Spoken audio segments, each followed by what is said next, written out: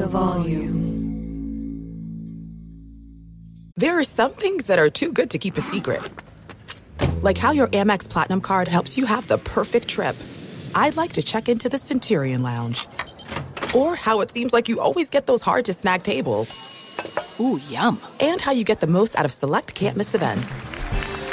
With access to the Centurion Lounge, Resi Priority Notified, and Amex card member benefits at select events, you'll have to share. That's the powerful backing of American Express. Terms apply. Learn more at americanexpress.com/withAmex. It's Freddie Prinze Jr. and Jeff Dye back in the ring. Wrestling with Freddie makes its triumphant return for an electrifying 4th season.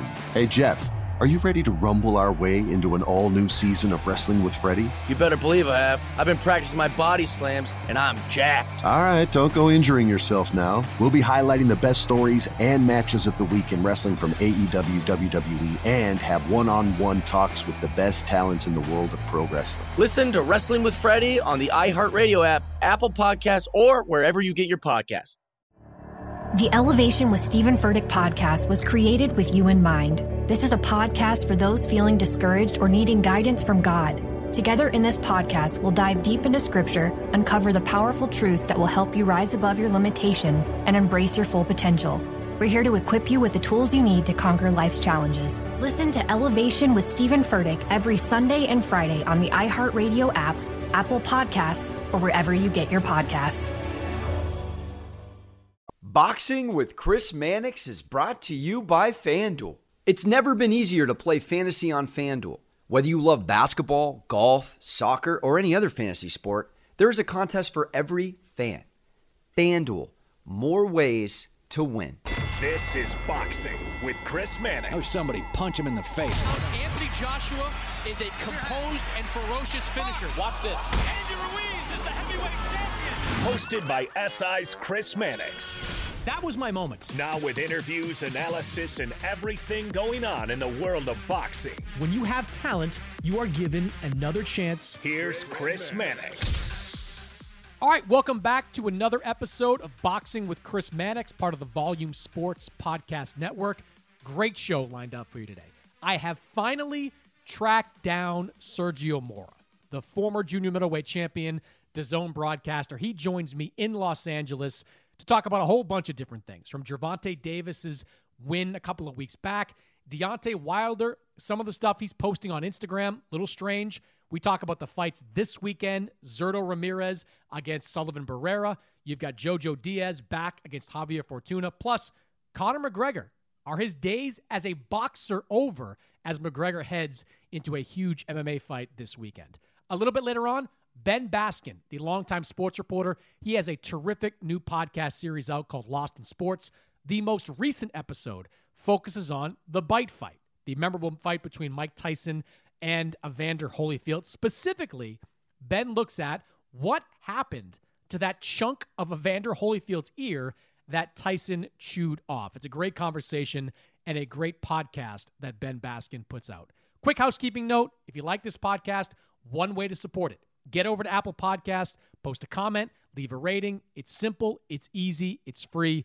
It's the best way to make sure that we keep doing this podcast week after week. That's it. All right, on to the show. Are you going to take your Invisalign out?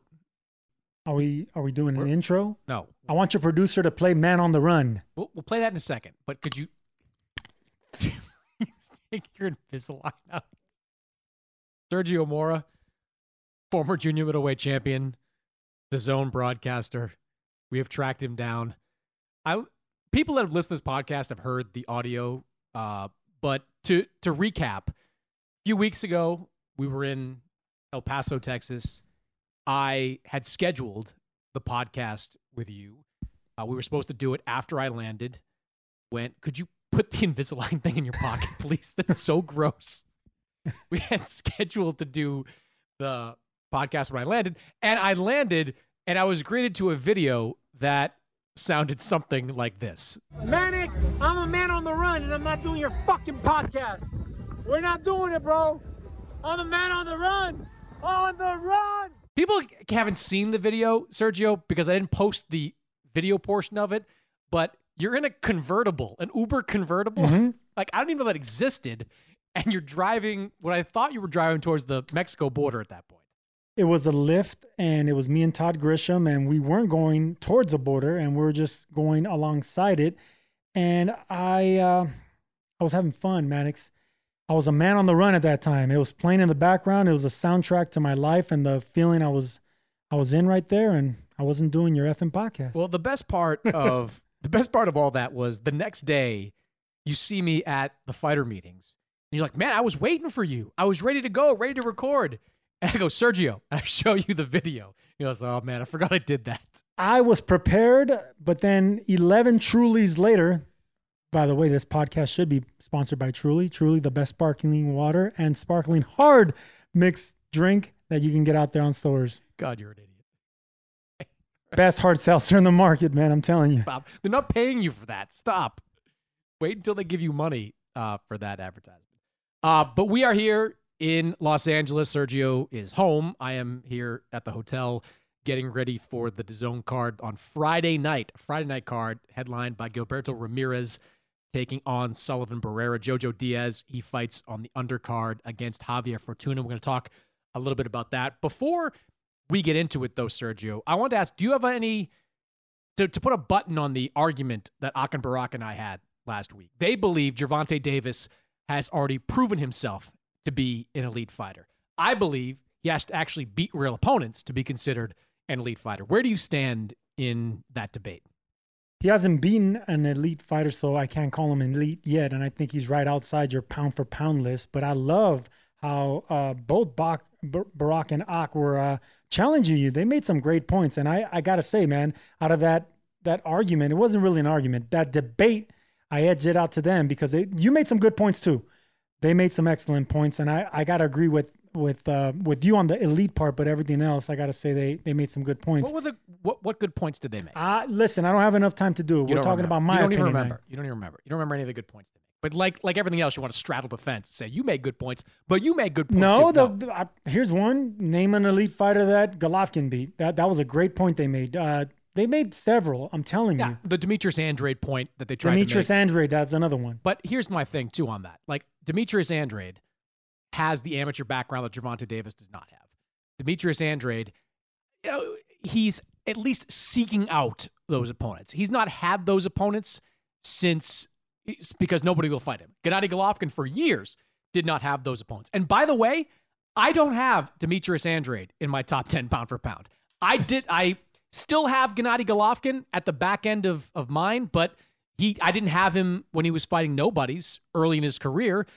So you can say whatever you want, but if you're going to put a guy top 10 pound for pound, better beat more than Jose Pedraza. That's all I'm saying. That's the reason I don't have him in my top 10. I think he's outside of it, top 15 maybe, because he's a pound for pound attraction. He's a pound for pound power puncher, and he's pound for pound popular. So that right there makes him elite. He's a ticket seller, and I'm on the tank train. I think he's going to be special. I think he's going to crack the top 10 rankings maybe this time next year. But for right now, he needs that dancing partner. He needs that B-side, and he can continue doing what he's doing. That's destroying opponents. He's going to just get bigger and bigger. The pay-per-view numbers aren't going to matter. Whether they're high or low, it's not going to matter because he's already doing. He's taking a page out of Mayweather's book when he fought Gotti. They didn't do over 500,000 buys. I think he did like 300,000. That was a good start for pay-per-view. From there, it just went on to 400, 500, 600,000. Then now he's the pay-per-view king. No, look, that made Mayweather a star too, going to Jersey to face Gotti. We'll leave it at that. If you want to hear more about the Gervonta Davis. No. Before we leave it, you made a good point to put a button on it, like you would say when you said, "Who do you take out of the pound for pound?" Yeah. That's a great point. It's like because I don't take out Tyson Fury. No, I don't take out Gallo Estrada. I don't take out Golovkin, Josh Taylor. No, so that's why you can't put him in pound. It's like in the NBA when people like that guy should have been an all-star. Well, there are 24 all-star slots. Who comes off? You can't just say somebody's an all-star without telling me who's not. It's as simple as that. Right. So. We talked about it last week. Check out last week's episode with Akin Barak if you want to hear more about Gervonta Davis. Sergio, as we're recording this, the breaking news is that the Fury-Wilder fight could be postponed because of a COVID outbreak in Tyson Fury's camp. It is unclear at the moment exactly how big that outbreak is. if it's causing a delay in training. ESPN reported that it's likely, though, that the fight is postponed potentially to September. Other outlets have reported the same thing. So I use that as a preface to this next question. Deontay Wilder, you follow him on social media. You see all the things he's posting, the weightlifting, the trash talking. What have you made of everything you've seen of Deontay Wilder over the last few weeks? First of all, he was one of the most destructive punchers in boxing. So why is he lifting weights? I just don't get it. Tell me about that, though. Like, weights don't translate into power. Okay. If that happened, I would have been a power punch. I would have been Julian Jackson because I tried everything to pick up my power. It wasn't going to happen, Mannix, because you're born with power. And he was born with that natural big power. Even as raw as it is, he didn't have an amateur. Well, I mean, even though he won a bronze medal, he didn't have that pedigree normally other fighters have, because he's a heavyweight. He gets away with it. All he needs is a big jab and a big right hand, and he has both. He became one of the biggest attractions, the biggest punchers. Now all of a sudden, with one loss, one bad loss, and a draw, you want to change your whole strategy? That's not how boxing works. You fire trainers, the trainers that got you to 40 wins. That's not how boxing works. You just there's going to come a time where you meet somebody that's going to just be better than you, that has your number. And that's Tyson Fury because he has the upper body movement. He doesn't stay in front of Wilder long enough to let Wilder plant his feet and land that big power. And that's where the rawness comes in. That's where the lack of pedigree comes in. It's not his trainer's fault. It's just the fact that he's a big, strong heavyweight that started late in boxing. Tyson Fury, it's the opposite of that. What you do with fighters like that is you plan on going the distance with them. You don't try to go out there and knock them out. You don't fire trainers. You don't start lifting weights. And you certainly start doing things that you didn't do for the last 40 some odd fights. Try to become a boxer and nifty on your feet. No, you're a destructive puncher. You go forward, you jab and land that big right hand, and you have bad technique. That's Deontay Wilder. All of a sudden, they're trying to make him into a upper body movement, nifty feet. It reminds me of when Ricky Hatton got knocked out by Floyd Mayweather. What did he do? He adopted that Mayweather style. He went from being a bulldozer to training with Mayweather and doing that pity pat thing that he was making fun of him about on 24/7. You don't do that. It doesn't translate, and that's what's going to happen to Wilder. I want to go back to that for a second there because I think in pop culture, there is the idea that lifting weights will give you power. I remember from Rocky Balboa when there was that exchange between Sylvester Stallone and Tony Burton, who played Rocky's trainer in that movie. To beat this guy, you need speed. You don't have it. And your knees can't take the pounding, so hard running is out. And you got arthritis in your neck, and you've got calcium deposits on most of your joints, so sparring is out. I had that problem. So what we'll be calling on is good old-fashioned blunt force trauma, horsepower, heavy-duty cast iron, pile-driving punches that will have to hurt so much they'll rattle his ancestors. Every time you hit him with his shot, it's got to feel like he tried kissing the express train. Yeah, let's start building some hurting bombs. So what you're telling me is that weights have nothing to do. Building muscle that way has nothing to do with in-ring power. Absolutely not. Power comes from, I know it sounds sounds weird for me to say where power comes from because I had absolutely none of it, but I studied it. I tried to get it, and I can tell you power punchers, and I'm sure you heard this before, they are born. You can't make power punchers. So they have that torque, they have that timing. Now power comes behind technique, and guys that have bad technique, like say a Ricardo Mayorga, they just have naturally heavy hands, big power. And there's different types of power: heavy-handed power, fast power, a slinging power. Power comes in many shapes and forms, and Deontay Wilder has that brute, raw power, that strength, and it doesn't come out of speed or technique. It's just raw. He was born with that, so you can't teach anyone what he was born with, and you can't create that. Just like you can't create speed, you can create technique, you can create strength, you can create conditioning, and all that will make you powerful minded, but it won't translate into your fists.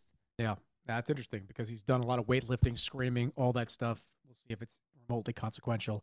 going into the fight. Let's talk about the fights that we're working on this weekend. Gilberto Ramirez, a former 168-pound champion. He is now campaigning at 175, and he's facing his first real opponent, his first real test in Sullivan Barrera, who has become something of a gatekeeper in recent years. He has fought Andre Ward before. He has fought and lost to Dimitri Bivol. He has won some good fights that's kept him in the mix, but he is largely that gatekeeper that you have to beat to prove yourself at a certain weight class. You've seen a lot of Ramirez over the years. How do you think he's going to be at 175? And do you look at him as having a chance to emerge as one of the top fighters in that weight class? Yes, I think Ramirez has the potential to be something that Top Rank saw in them when they signed him. He's a good-looking, handsome, tall, bilingual. You know, he came out power punching, knocking people out, but he's an attraction. He just he hasn't captured the imagination of his home base fans, the Mexican fans and Latino fans, and that's what he's doing here in Los Angeles, I think. But talent-wise, though, this is what I'm kind of getting into. Like, Gilberto Ramirez at 168. No, you said attraction, not talent-wise. No, I said, do you think he emerged as a threat to one, or as one of the top guys? You didn't say threat. I did say threat. That's literally what I said was threat. I thought you said attraction. I did okay, not. if that's attraction, okay, look. Threat, absolutely is going to be a threat. At 6'3.5", 75-inch reach, the guy's undefeated. All that is a threat to anybody. We're not accustomed to that. Whenever you have a tall fighter like that, and a southpaw, and an excellent body puncher, and beautiful uppercuts with a long, strong jab, and he's aggressive, I mean, it's a threat, and those are the type of fighters that you want to avoid and you want to try to steer clear from. But Ramirez has that extra gear where he'll go for the knockout. So it's not like he's a typical southpaw where he's happy with the decision. You know, he came out blasting everyone in the first half of his career. And but everybody does that. Everybody blasts everybody. There's my point. But then he started fighting better opposition, and that's where he's at. Now, 175, if he was struggling to make 168, where he had the majority of his knockouts, and he outgrew that weight class at 30, understandable. Now it's time to be a force at 175, and I think he can because he punches with leverage, and he's an excellent body puncher, like I said. So even if he doesn't have that brute strength of a Beterbiev or even a Bivol, even a Bivol, or of course a Joe Smith, he can break him down with body shots. He's an excellent inside fighter, and he can control a lead on the cards and fight behind a strong, disciplined jab. So yeah, he's going to be a threat. I think the jury's still out on Ramirez. Like, he had some good wins as he was climbing the ranks. He beat Arthur Abraham. That was a good win. He beat Maxim Vlasov, and that win looks even better after we saw Vlasov give Joe Smith everything he could hope for in a fight earlier this year. But he's largely known for his fights with Jesse Hart, and those were close fights, both of them. Ramirez won both of them justifiably. But I feel like we're considering him a top guy because he beat Jesse Hart. And likewise, Jesse Hart is kind of only known for his fights against Gilberto Ramirez. When Hart faced Joe Smith, he lost. And so I don't know what we have in Jesse Hart. I wonder, and that's kind of what I'm looking at this fight, Sergio. I think we're going to learn a lot about Ramirez against Barrera, because Barrera is a tough guy. I think he's only been stopped once by Bivol, so he's probably going to go the distance. He's got quality wins on his resume, including one against Joe Smith, where he broke Joe Smith's jaw in that fight. So this, to me, is going to tell us a lot about where Ramirez is. If he walks through Sullivan Barrera or wins a lopsided decision, absolutely. Bring on Smith, or bring on Ramirez versus Joe Smith. Bring on Ramirez versus Dimitri Bivol. Bring on Ramirez versus anybody. But if he struggles, you know, we might have to rethink our kind of anointing of Gilberto Ramirez as a top guy. I hate to be the pessimist here because normally you're the the glass half empty guy, but not when you're out of the ring 2 years like Sullivan Barrera, not when you're 39 years old like Barrera, not when you lost 2 out of your last 3 fights. So I agree. He's that gatekeeper type, that fighter that could have been, should have been, but it didn't happen. So I just don't think at this point of his career he's going to be able to do a threat. Now he can maybe. The first half of the fight's going to be exciting. Sullivan Barrera always gets clipped and goes down, gets up, and shows courage. Ramirez will clip him in that first half of the fight, and he does engage. Barrera does have the power to hurt you. and he's more of the natural light heavyweight. So, with all that included, the first 5 rounds, Mannix, mark my words, if Barrera has a chance to do anything, it's going to be in the first 5 rounds. And I expect Barrera to get hurt in those first 5 rounds, maybe even drop, maybe even stopped. But we're going to see some fireworks, and we're going to see what Ramirez is made of at 175, because we have a legitimate 175-pounder. At least he's been at that weight division a lot longer than Ramirez. And like I said, he has amateur pedigree, so that always gets involved as well when you come this high up the ranks as a boxer. So the amateur pedigree, he's already fought and only lost at the best. But, he's at the tail end of his career. Say this about Ramirez. We saw him today at the weigh-in. I saw him earlier today in the hotel lobby. Looks healthy. Looks like, this is a good weight for him. Feels good, feels strong. So we'll see if that translates on fight night. Let's talk about the co-main event, which actually, Sergio, is the fight I'm probably most excited about. You've got Joseph Diaz Jr., Jojo Diaz, the former 130-pound title holder, moving up to face one of the more avoided guys at 135 in Javier Fortuna. Fortuna has been chasing a big fight for a couple of years now. He has been trying to get Devin Haney in the ring. He has been trying to get Ryan Garcia in the ring. He has not been able to do it. He was supposed to face Ryan Garcia this summer for one of those weird interim titles that make no sense. But Garcia, obviously dealing with some mental health issues, pulled out. Jojo Diaz said, I'm in. I'll take that fight. I give him credit, Sergio, for stepping up to fight a very tough guy in Fortuna. But I don't think I think he might be in for some trouble here. Like, I like Fortuna a lot in this fight. A more natural 135-pounder, a legitimate puncher, the bigger puncher of the two for sure, and a legitimate puncher, I think, at 135. A guy that's really only lost to some of the better fighters in his weight class. You go back, Robert Easter Jr., the draw with Granados. Like, he's had some very close fights against top guys or top 10-ish guys in and around that weight class. What do you think of this matchup? Is Jojo biting off more than he can chew here? Well, considering he's moving up in weight, he's biting off and chewing and swallowing it and eating it. Jojo Diaz, he's fighting a weight division he doesn't belong in. Most of his knockouts were at 122. He started struggling at 126. He missed weight at 130. So obviously he's a growing boy. Obviously, this 2020, this pandemic and eating, and he just had a newborn kid, and all this is a perfect storm for not being disciplined. Not staying in the gym, not sticking to routine. And these sound like excuses, but I can tell you, me and Jojo Diaz have a lot of similarities in our career. Not only are we still, from the same area, we train in the same gyms, and, we grew up around the same people, but, I should have lost my title on the scale, but, I just bit down and I left my fight on the scale. I should have lost it on the scale. That should have been the smart thing to do. But Jojo tried. He couldn't do it. 3.5 pounds, which is exactly how heavy I was when I was overweight with Vernon Forrest. And then I lost it, and then I was hungry to get it back. I wanted the toughest fights. That's not the mentality you want coming right back. You want to settle back in and get your confidence at a weight division you're comfortable in. If he's not going to stay at 135, then what's he doing fighting at 135? He doesn't have the height to fill out 135. Well, the answer to that question, though, is like he didn't have anything scheduled. He saw an opportunity and he jumped at it. I think we give him credit for that. No.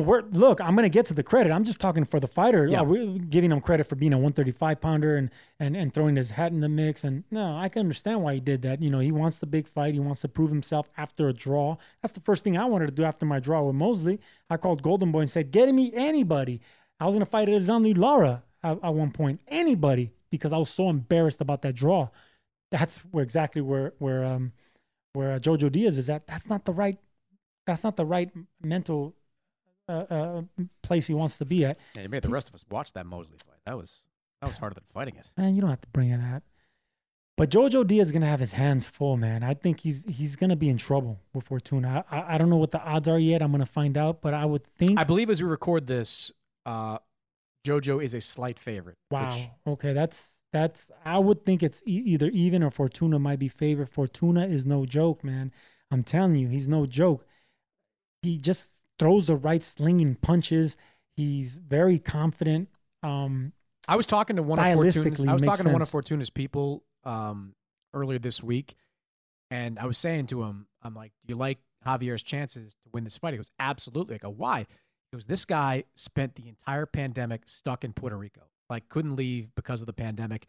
All he did was train. And he's coming in here with a mindset not just to win, but to knock Jojo Diaz out. Now, sometimes that can work against you, but Fortuna as the bigger guy, and you throw in the fact, Sergio, that Jojo is a pressure fighter. He has been since his days at lighter weight classes. You can be a pressure fighter against lesser punchers, but if you're going up against a guy at a different weight class that can crack, I don't know, man. He might walk into something. That can crack and box. What I notice about Fortuna is he goes after the taller opponents and becomes a bully and goes and slinging punches, overhand rights. And I mean, he throws every punch in the book. He knows how to fight taller fighters aggressive, but with shorter fighters, he knows how to box, man. He has little flashes of, and I hate to say it, but Mayweather in there. Like he has that little, confidence, that swagger, that box. He has that power. And then once he hurts you, goes after the knockout. I think he's more Maidana than Mayweather. Like he's kind of like. No, man. Yeah, I was watching him fight yesterday. He has a little bit of.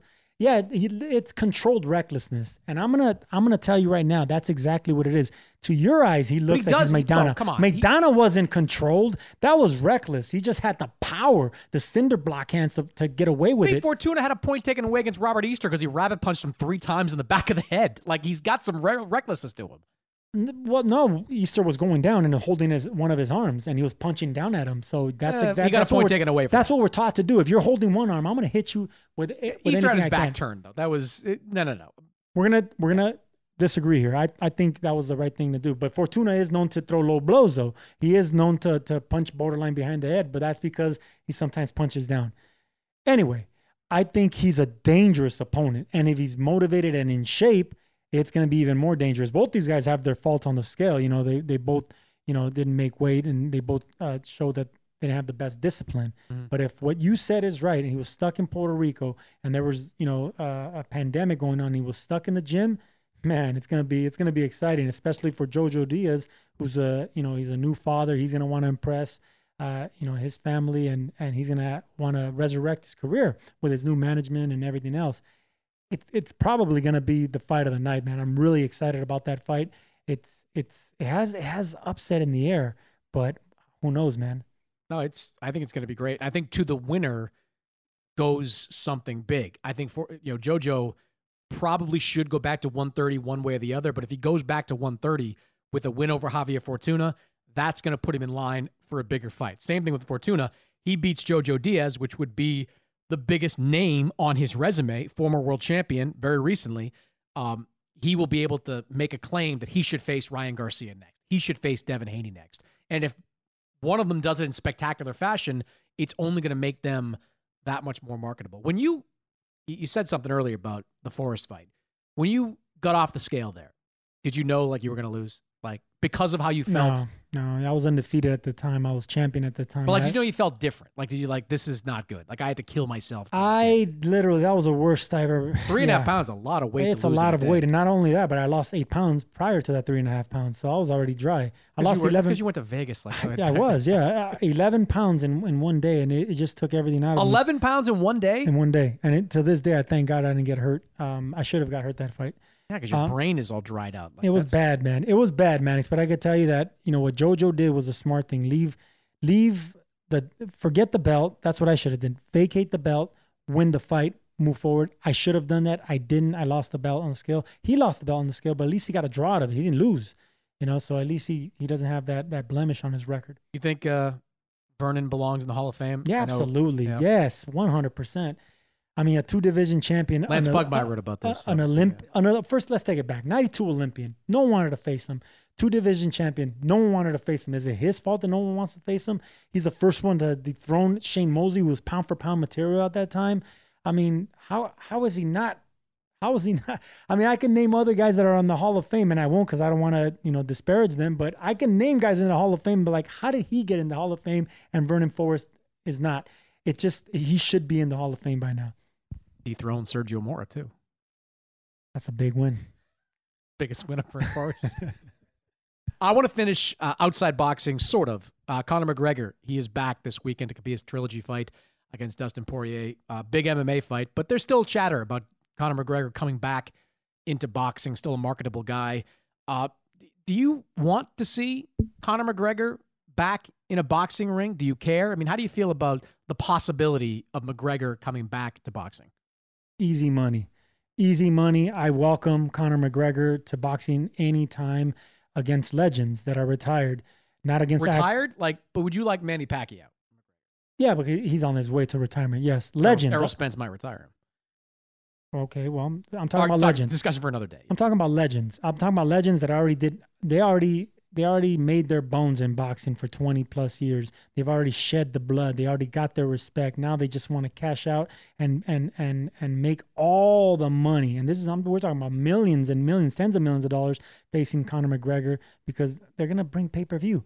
4.1 million pay-per-view buys with those Mayweather. Days are over. Okay, those days are over. Say we'll get half of those. Still a mega success. I agree. It's still going to be tens of millions of dollars to an aging legend that gave us everything. Now the most we can give them is a pay-per-view buy and an easy opponent, easy money in an MMA fighter that promotes the fights. That's the thing that makes Conor McGregor so exciting. He can box. He's a good striker and he can box. 1, 2, he has a big mouth, so he promotes the hell out of events. So even though he fights a Pacquiao, he's reticent. Hey, that's a good word. Reticent, he's quiet. Okay.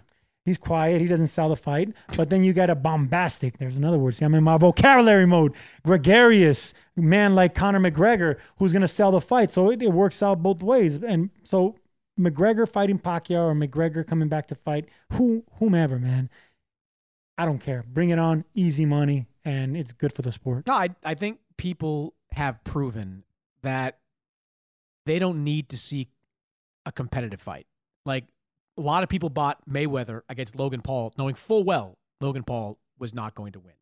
Most people bought McGregor against Mayweather, knowing that Mayweather was most likely going to win. You put Conor McGregor or any MMA guy in with a top-level boxer, they are going to lose, and they are going to lose badly. But to your point, maybe it doesn't do 4 million. Maybe it does 2 million. Hell, if it does over 1 million, everybody's getting rich, really rich. So I think if McGregor winds up beating Poirier, we will see McGregor back in a boxing ring. Now, if he loses, his marketability goes out the door. Like if he gets knocked out again by Dustin Poirier, you're not going to see McGregor have the same kind of appeal to boxing fans, to combat sports fans in general. So this is a must-win for him. But I'll tell you what, if McGregor beats Poirier, and let's say hypothetically, Pacquiao can beat Errol Spence, Pacquiao-McGregor is, whether we like it or not, is a mega fight at some point, either end of the year or early next year. Huge fight. And if it happens, I hope Manny Pacquiao comes out with a ski mask, just like Floyd Mayweather, because it's going to be another heist.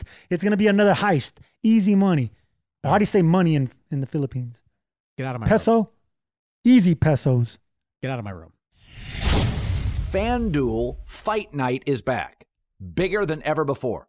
This Saturday, FanDuel's giving new users 30-1 odds, incredible, on either Conor McGregor or Dustin Poirier to win the UFC 284. That means you can win $150 on a $5 bet. Crazy, right? And if you already have an account, FanDuel is letting all customers bet the fight risk-free. Really, just download the FanDuel Sportsbook app, get in on the action. So easy to use, and when you win, you get paid in as little as 24 hours. So don't miss out. Fight of the summer here, McGregor versus Poirier, this Saturday. Just use promo code BOXING to get started. All part of FanDuel Fight Night, exclusively on the FanDuel Sportsbook app. 21 and present in Colorado, New Jersey, or Indiana. Odds boost available for new users only. Must wager on designated boost market, $10. Deposit required. Max bonus $150. Risk-free bet refund issued as non-withdrawable site credit that expires in 7 days. Max refund $10. Restrictions apply. See full terms for both offers at FanDuel.com/sportsbook. Gaming problem? Call 1-800-522-4700 in Colorado, 1-800-9-WITH-IT in Indiana, and 1-800-GAMBLER in Jersey. This is it. We've got an Amex Platinum Pro on our hands, ladies and gentlemen. We haven't seen anyone relax like this before in the Centurion Lounge.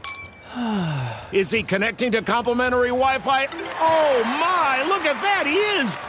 And you will not believe where he's going next. The Amex dedicated card member entrance for the win. Unbelievable. When you get travel perks with Amex Platinum, you're part of the action. That's the powerful backing of American Express. Terms apply. Learn more at americanexpress.com/withAmex. eBay Motors is here for the ride. Now, I'm supposed to talk here about what I remember and what I loved about my first car. And that's easy for me to do because I still have my first car.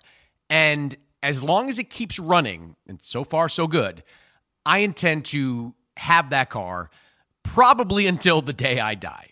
That's how much I love that car. It is like a child to me. Now, it does require some upkeep, and that's why I'm grateful for a place like eBay Motors. With over 122 million parts, you can make sure your number one ride or die stays running smoothly. Brake kits, LED lights, roof racks, bumpers, whatever your baby needs, eBay Motors has it. And with eBay Guaranteed Fit, it's guaranteed to fit your ride the first time, every time, or your money back. Plus, at these prices, you're burning rubber, not cash. Keep your ride or die alive at ebaymotors.com. Eligible items only. Exclusions apply. Attention all wrestling aficionados. Wrestling with Freddie makes its triumphant return for an electrifying 4th season. This is Freddie Prinze Jr., and I am beyond thrilled to announce that our wrestling extravaganza is back, and joining me once again is the one and only Jeff Dye. Get ready as we highlight the most jaw-dropping matches, dissect the fiercest feuds, and uncover the latest twists and turns in the world of pro wrestling. We're dusting off our legendary side quests and unleashing a barrage of brand new segments that will keep you guys on the edge of your seat like our talks on Unsanctioned Thursdays. Freddie, you know we got to give the people what they want. This season, we have an all-star lineup of special guests who are going to be gracing our podcast, bringing with them their own unique insights, experiences, and all of that in the world of pro wrestling and beyond. Whether you're a seasoned wrestling veteran or a fresh-faced newcomer, we promise an experience like no other. So buckle up, wrestling fans. Listen to Wrestling with Freddie as part of the My Cultura Podcast Network, available on the iHeartRadio app, Apple Podcasts, or wherever you get your podcasts. All right, Ben Baskin is the creator, writer, host of a terrific new podcast series called Lost in Sports, which explores the mysteries of the lost, forgotten, disappeared stories in the sports world. His most recent episode, which you can find on the feed this week, is about the Bite Fight, the infamous heavyweight showdown between Mike Tyson and Evander Holyfield that ended with Tyson taking a big chunk out of Evander's ear. Specifically, Ben explored what the hell happened to that piece of ear, which never made it back onto Evander Holyfield's head. So, Ben, let's start there. Why did this fight, this story, kind of fit into your podcast? So what I tried to do with this podcast is kind of take some stories that people have heard of that we'll remember, like this one, obviously, one of the most infamous moments in sports. Some episodes are things maybe you've never heard of, but even for the ones that you have heard of, we wanted to kind of find a different way in, something you might not have known. And what I kind of found, kind of randomly, is that the piece of Evander Holyfield's ear that Mike Tyson bit off and spit out kind of went through this weird saga after, where it was found, it was returned, it was lost, and then it was kind of, the rumors swirled about what happened to it. And no one, there's a couple guys, the MGM employee who found it in the ring, and it was sort of the moment of his life. He was on David Letterman afterwards. He kind of he was loving this moment. He started getting blamed. People thought he sold the ear, that there were rumors of an auction, and it changed his life. Like it genuinely altered the course of his life. He quit his job, never worked in boxing again. And I just, it called to me in the sense of, this was a moment I remembered, even though I was really young, but I just never knew that aspect of the story. And the fact that people that were a part of it, like these guys that, found the ear, or the ambulance driver, the paramedic that helped Holyfield to the hospital, they've never known for 20 something years what happened. It was kind of just something I knew I needed to dive in on. Yeah. And it's a really interesting way to dive into a story that's been widely covered, right? I mean, there have been documentaries about the Bite Fight. It's been part of every Mike Tyson narrative that's been written or created about him. Hell, my friend George Willis wrote a whole book about the Bite Fight at that point. What I found most interesting right at the beginning was hearing kind of the impact the accusations had on the MGM employee. I mean, it, correct me if I'm wrong, but it effectively derailed a job and a career that he really loved. 100%. And in a really kind of weird way, because it wasn't like he got fired. It wasn't like, people were coming after him with pitchforks, but he was this guy who really took pride in doing his job. He was a low-level employee. He had dreams of being a boxing trainer. He had dreams of opening a gym. He took a job at the MGM to get a foot in the door, pretty much, thinking that if he got a job, he started as a porter at the casino, pretty much a janitor, moved up to be a glove cutter, where he, got to be in the ring, in the arena, helped with the, cleaning up the ring, cutting the gloves. And all he wanted was to be in boxing. He moved to Vegas to be in boxing. And then after this happened, he went on David Letterman. He was sort of visible for a few days. And then it turned on him, where people started, looking at him differently. It might have been irrational, but it was his truth. He felt that there were rumors swirling, and he was the guy that had been talking about this. And, he maintained he did nothing wrong.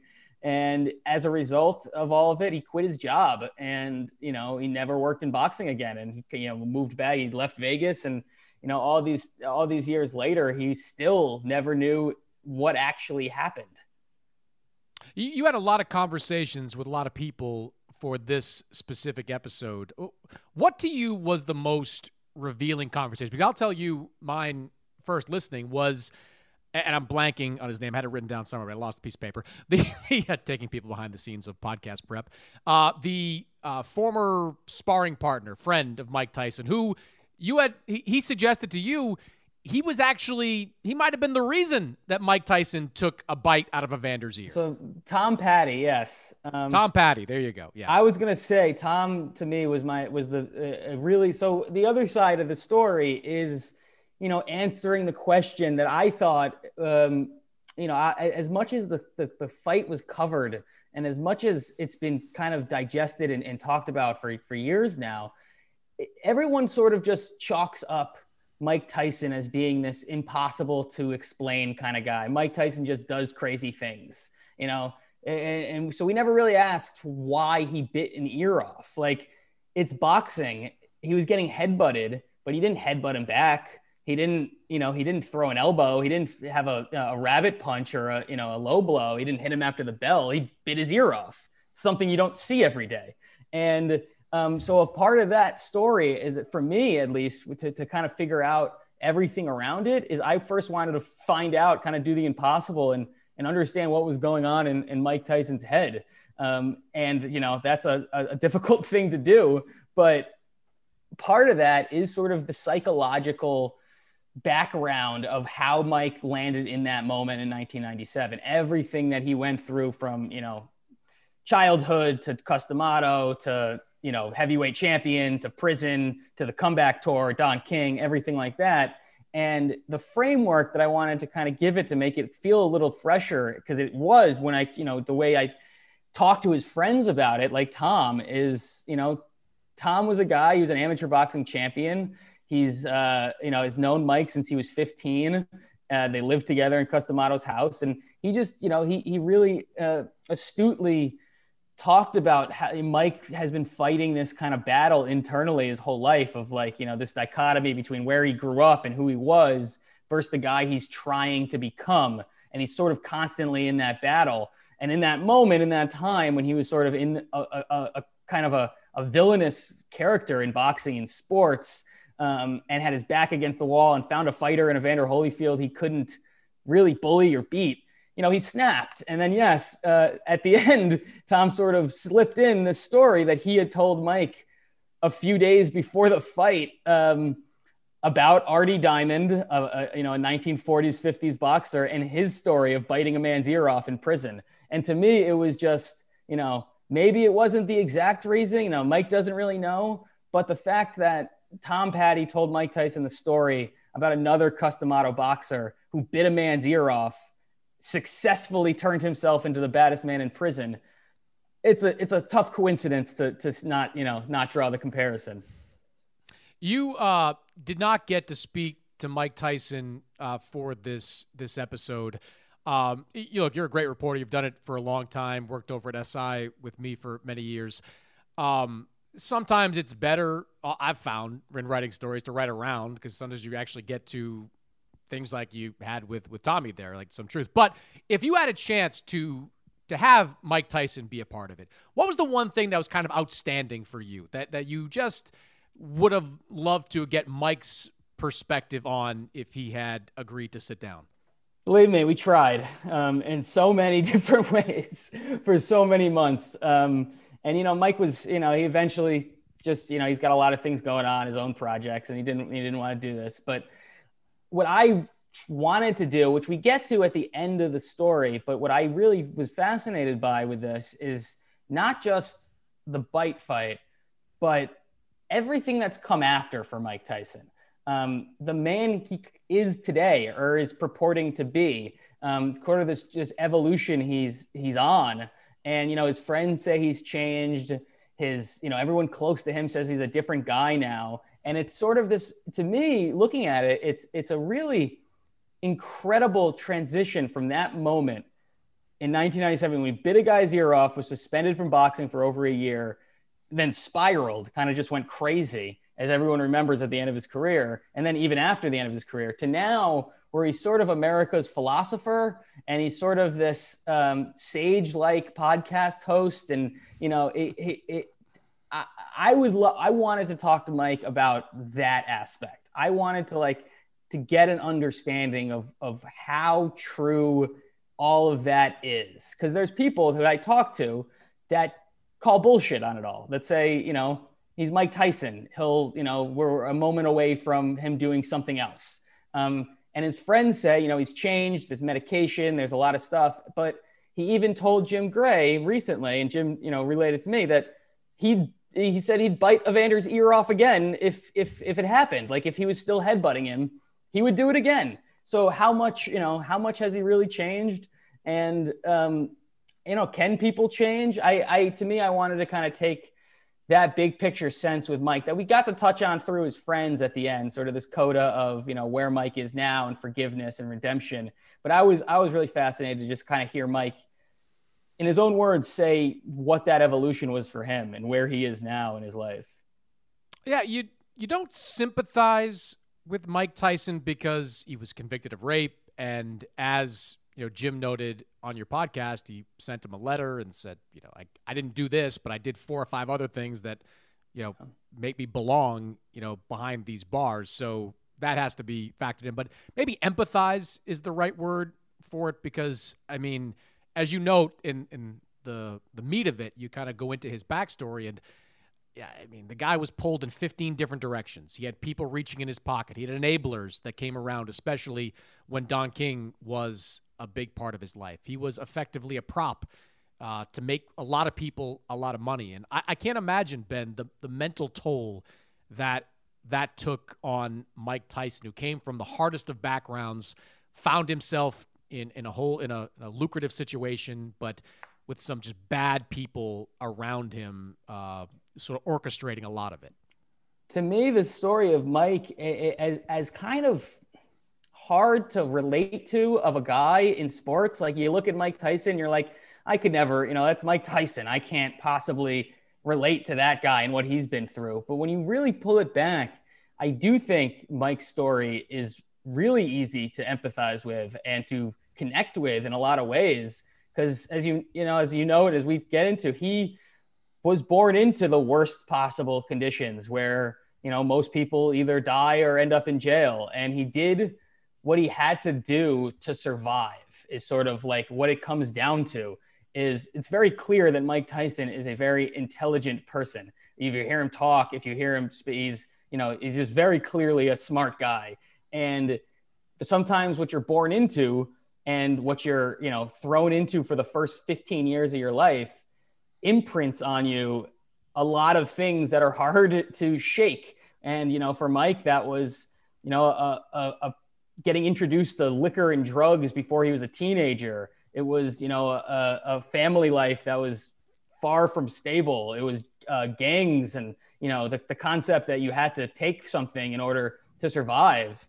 And I think what he's been fighting for a while now is trying to remove, like when he goes to Cus D'Amato, that kind of, starts to get removed, but then it gets amplified in another way because Cuss, screws up his head even more. He saves him in boxing, but he turns him into a guy who thinks, he's a god of war, the baddest man. He went to a hypnotist. To me, that's like he sent Tyson to a hypnotherapist and hypnotized him to tell him he was a god of war. So like every step along the way, he finds someone or some environment that is continually, screwing with his psyche and screwing with the mechanisms that make decision-making for people. So I do think now, he's removed from that a little bit, and he's, obviously not, dealing with trainers and promoters and all that. So, but it's still, his friends say, he's still fighting those same demons. You're still fighting that fight against yourself in a lot of ways. So I do think that's kind of what my hope was with the episode, not to, in no way do you want to be sympathetic and because of everything, there's few people in sports that have been forgiven and embraced for more egregious crimes than Mike has. But in a lot of ways, I did want to kind of show a story that you at least understood some of the stuff that, explains maybe Mike Tyson a little bit more than you thought you could. No, one of the great layers that occasionally gets peeled back with Mike Tyson is the question of like, was Mike Tyson even a great fighter? Like, I've asked this question a lot because, he was up for the Hall of Fame a few years back, and Tyson 100% deserves his slot in the Hall of Fame. Just like Arturo Gatti, like, even if you weren't the best of the best or as accomplished as others, you were boxing for a period of years. And Tyson was boxing for many years. But I go back and forth, Ben, on like, he doesn't have really any quality wins. Like Larry Holmes at the end of his career, Trevor Berbick, Spinks. Like, I mean, these were, B-level wins at best. And like, we were about to learn about Tyson after the Buster Douglas. I mean, he had the 2 fights with Razor Ruddock, but like, if he had not gone to jail, he would have probably fought Foreman. He would have probably fought Holyfield sooner. Yeah. Maybe Riddick Bowe in that mix.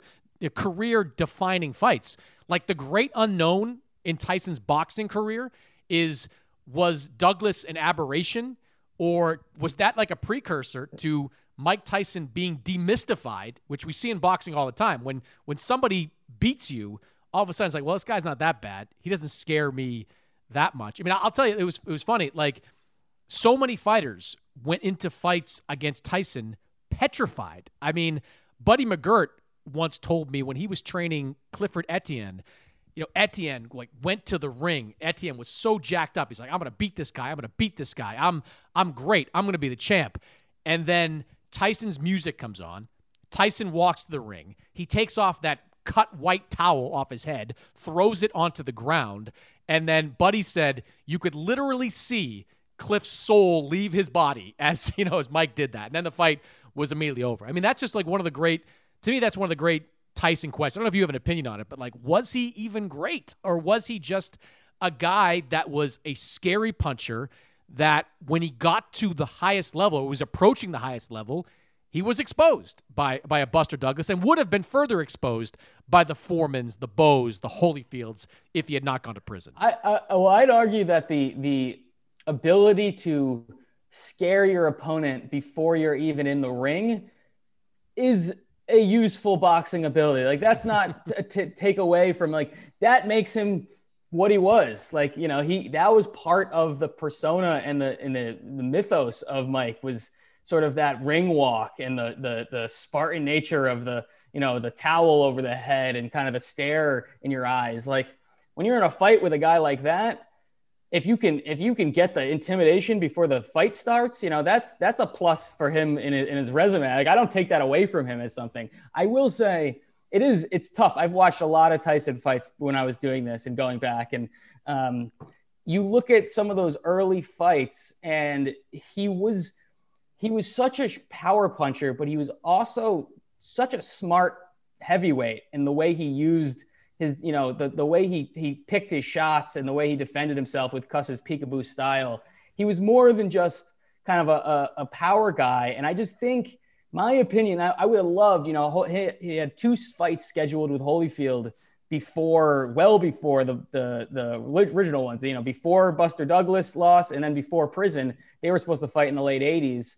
That would have been great. I just think it's one of those unanswerable, because the real question is if Cus D'Amato hadn't died, or if Cus, died and someone else managed to keep Mike on track, would he have been able to maintain the same, trajectory? And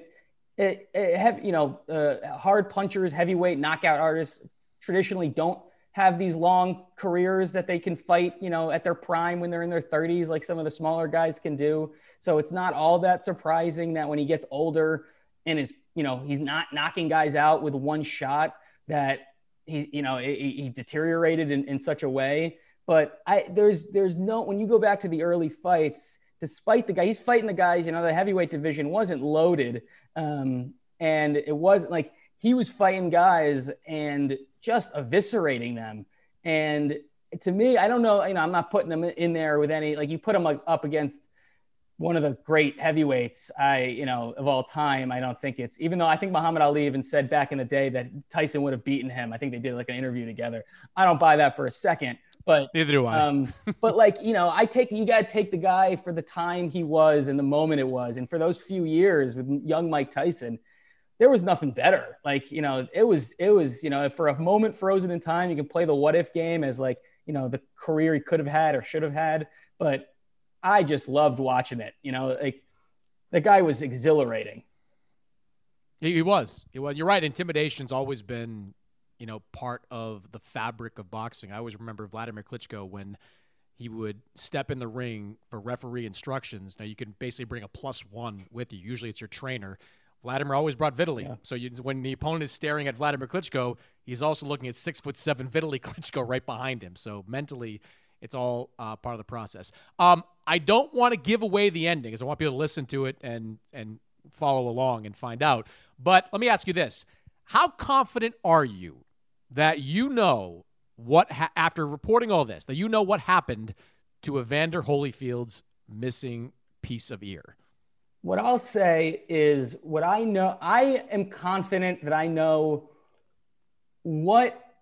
how it all kind of, where it went in the first stage, sort of how it got lost, I guess, is sort of the beginning of it. And I'm not going to the mystery of where it is today. I'm not going to say we solved that one. And believe me, I tried. We didn't get any of the, it's not surprising to know when you call people and you ask them if they've ever heard of or sold or held an auction or were a part of an auction underground in the human ear community.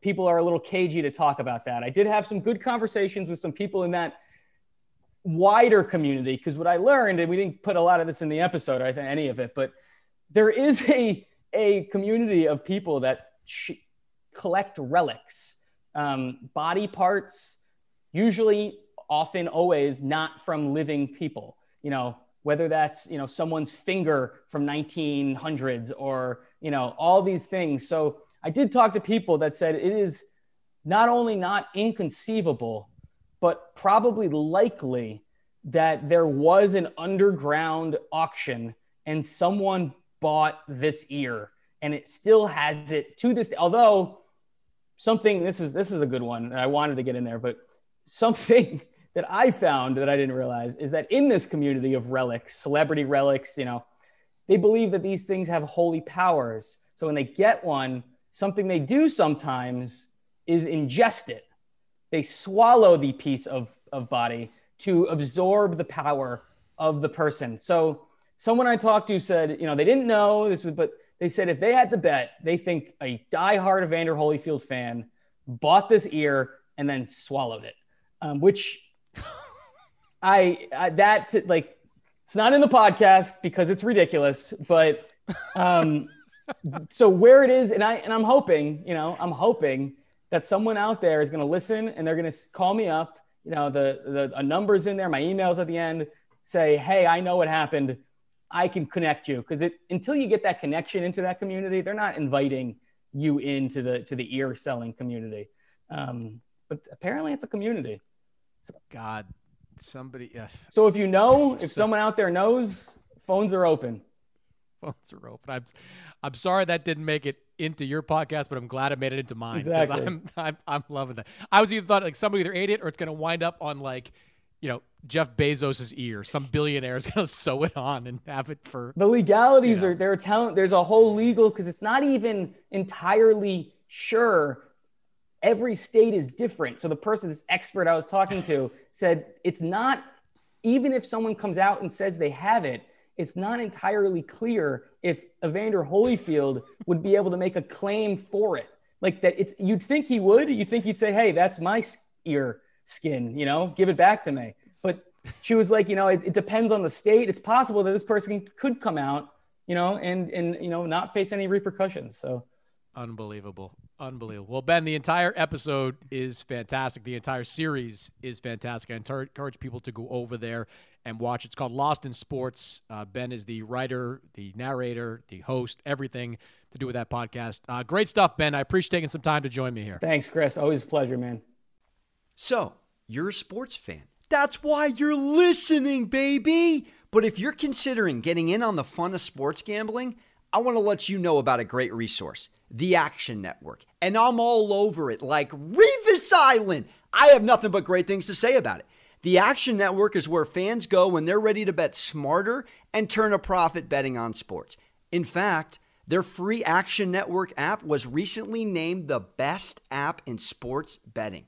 With the Action app, you can see the latest picks and articles from Action Network gambling experts, as well as personalities like Colin Cowherd, compare odds from different sports books, and track every bet you make so you always know how your picks are doing. So, if the game means more to you, download the free Action Network app and start betting smarter. That's it for this week's episode. My thanks to Sergio Mora and Ben Baskin for joining the show. As always, subscribe to the show on Apple Podcasts, Spotify, rate, review when you can, and we will see you next week. It's Freddie Prinze Jr. and Jeff Dye back in the ring. Wrestling with Freddie makes its triumphant return for an electrifying 4th season.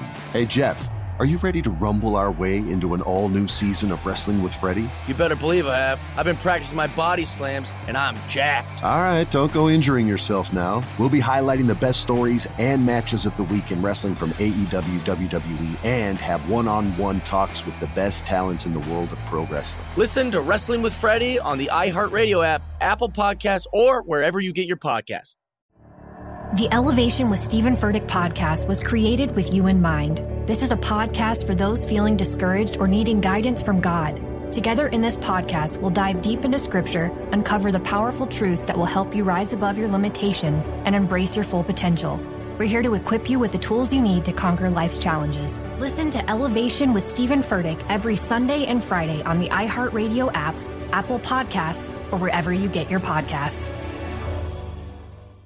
I'm Diosa. And I'm Mala. We're the creators of Locatora Radio, a radiophonic novela, which is a fancy way of saying a podcast. Welcome to Locatora Radio Season 9. Love at First Listen. This season, we're falling in love with podcasting all over again. With new segments, correspondence, and a new sound. Listen to Locatora Radio as part of the My Cultura Podcast Network, available on the iHeartRadio app, Apple Podcasts, or wherever you get your podcasts.